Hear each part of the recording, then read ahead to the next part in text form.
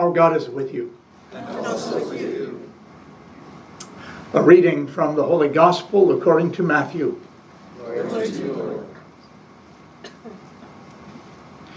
When Jesus came to the neighborhood of Caesarea Philippi, he asked the disciples this question: what do people say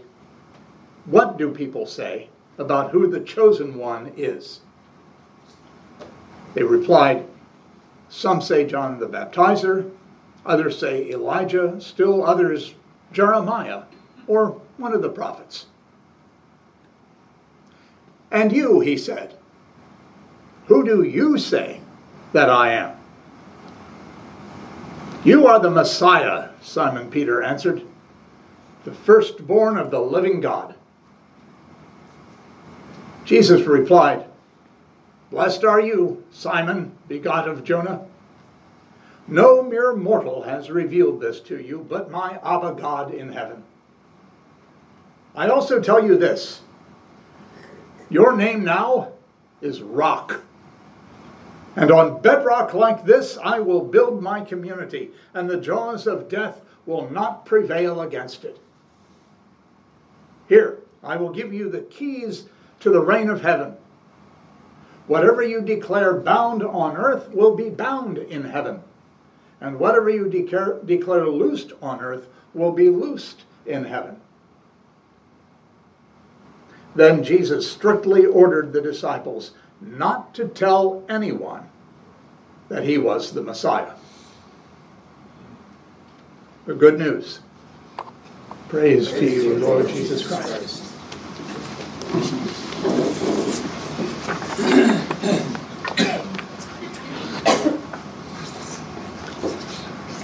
I can't help it. I have to begin my remarks today by trashing this gospel reading.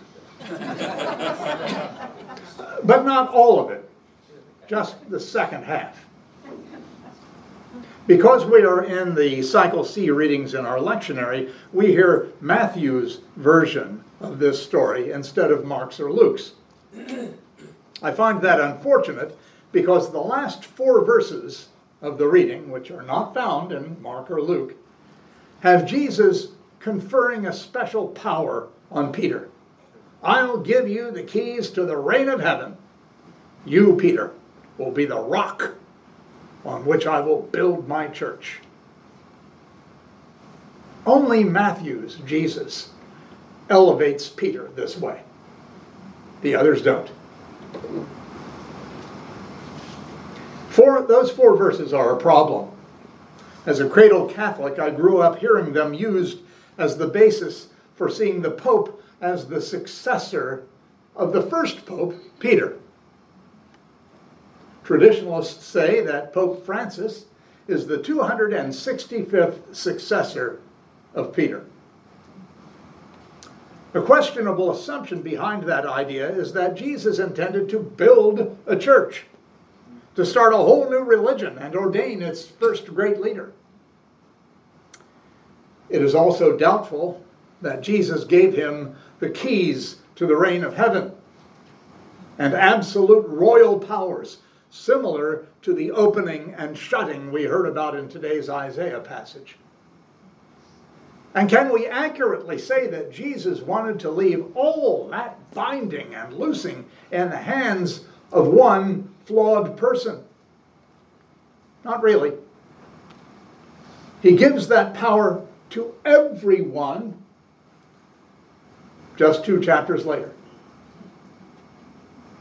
Also, you have to wonder how he came up with the number 265, because there have been periods in our sometimes shameful Christian history when there were as many as 3 men all claiming to be the legitimate successor of Peter, all at the same time. Sorting through all the historical complications and the theological problems behind a common interpretation of this reading just makes me wish that those last 4 verses of today's gospel didn't exist. They create more problems than they solve, and they are not consistent with what Jesus taught elsewhere. about what he taught about what we call leadership.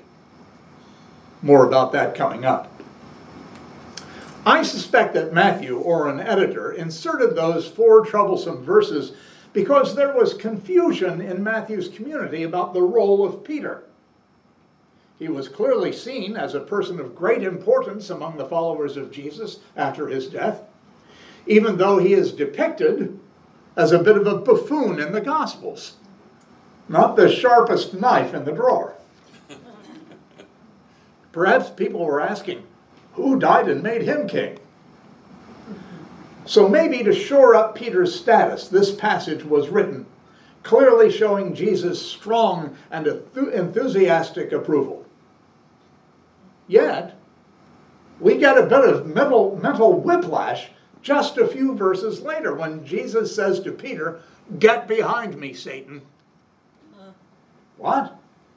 And this is the guy who, according to Matthew, you just put in charge of the whole enterprise?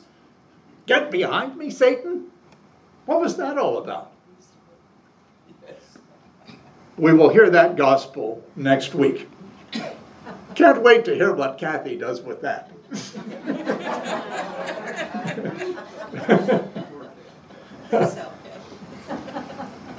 But those first 3 verses of today's gospel have a lot of value.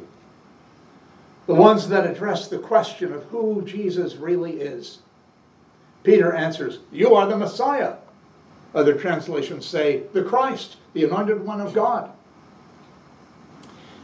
Peter chose to use a highfalutin, majestic title in answer to the question, "Who do you say that I am?" But ignore what others say, Jesus seems to be saying. Ignore all that prophetic and kingly nonsense and get real. Who am I to you? A popular spiritual exercise is to place yourself in the biblical scene. Imagine that you are there among the disciples and you are asked for an answer. What would you say? My answer at this stage in my life might be something like this. You, Jesus, are the one in whom I most clearly and genuinely encounter the divine, the great mystery.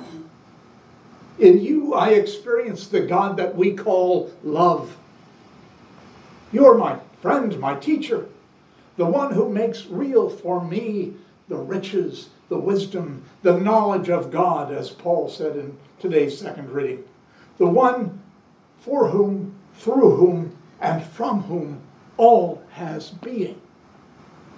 You, dear Jesus, are for me the human embodiment of all that.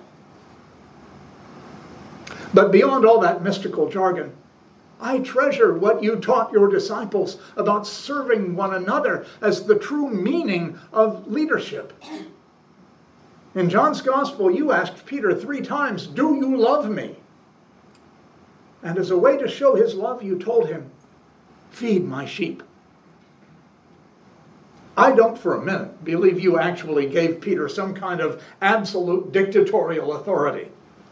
Instead, you just wanted him to shine the light that was already in him. That's what good leaders do. They call forth the best in others. You, the Christ of my faith, are society's wisest social critic. You noted that the allegedly great people make their importance felt, that the leaders of the Gentiles push their people around. This is not to happen among you, you taught. Greatness, you said, is about humbly serving the rest. And if you want to be the first, you must serve the needs of all. Not an easily accepted message for the rich folks, the billionaires and kings and CEOs. You, Jesus, are the one who made me understand that the kingdom of God, in which we are all kin, is vastly different from the system of fear and control and rewards and punishments that we tend to live by. You are the one whose parables tell me about how precious that kingdom is and how it becomes visible every time we serve one another in love. Your stories shock me out of my selfishness and reveal the power of compassion and forgiveness. The prodigal, the good Samaritan, the lost sheep. You are my main spiritual director, Jesus of the Gospels. From you I have learned that leadership is an inadequate word to describe what you envision in your kingdom. Leadership is half of a dangerous dualism that implies that there are leaders and there are followers, and that says it all. I know that you are the one who desires that all your people both lead and follow. From you, I have come to love how my faith community together exercises leadership, how it helps my faith to mature. You, my friends, lead me way more than I lead you. You truly do. Who are you, dear Jesus? You are the expander of my thinking. You did the same for Paul when your Spirit made him see our amazing radical oneness. How in Christ there is no Jew or Greek, slave or citizen, male or female. Your Spirit makes me go further.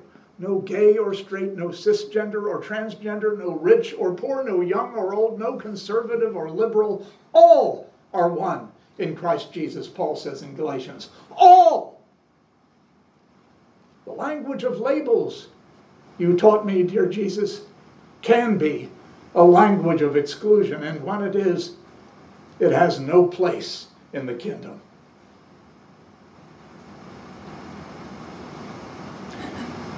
Well, that's a long-winded reply to Jesus' question, who do you say that I am? He probably would have loved it. Oh, you're the Christ, or you're the Messiah. He loved Peter's answer, no doubt. But however you answer it, I imagine, would say a lot about your thinking regarding where the body of Christ is going and how we get there. About how you handle your status as a successor to Peter. No, there have not been 265 successors. Over the centuries, there have been billions. Each one an image of the divine. Each one called to be a leader as well as a follower in the ways of holiness. The kingdom is not just about decisions made by kings and popes. It's about all of us and our collective response to the Spirit. It's more than a community listening to what the Spirit is saying. It's more about that than about I hereby decree. More about love than law. More about serving than about being served. It's not one person saying the buck stops here. It's about all of us working together to be the rock on which divine justice can be built. Last Sunday, Tom spoke beautifully about how Jesus grew in wisdom through his encounter with the Canaanite woman. She led him. She taught him that his mission was not just to the lost sheep of the house of Israel. From her, he learned that great faith could come from people he foolishly called dogs. Or when Patty read it, puppy dogs. Peter also had to grow out of that sense of Jewish superiority. He had to grow out of that. He said in a story in the Acts of the Apostles, God made it clear to me not to call anyone unclean or impure. Don't call them dogs. Don't call anyone intrinsically disordered. Devalue no one. How human and how flawed the Christian church can be. Imperfect leaders, as well as followers, need to be led. A Jesus who himself had to be led to grow in wisdom is a Christ I am proud to follow. This coming October, more than 400 Catholics from all over the world will gather in Rome for a synod, defined as a meeting of church officials, including, this time, laity, lay people, to discuss and discern how best to respond to some complex issues facing the future of the church. David McCallum, a Jesuit priest who will be one of the facilitators for the month-long meeting, said that we can't do the synod in the same unilateral, hierarchical way of the past. He's right. We all know that won't work because it's just not consistent with the Jesus of the Gospels.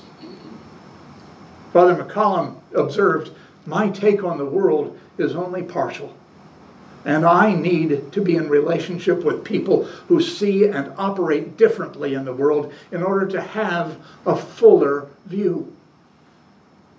My friends, helping one another to have that fuller view is an essential feature of leadership.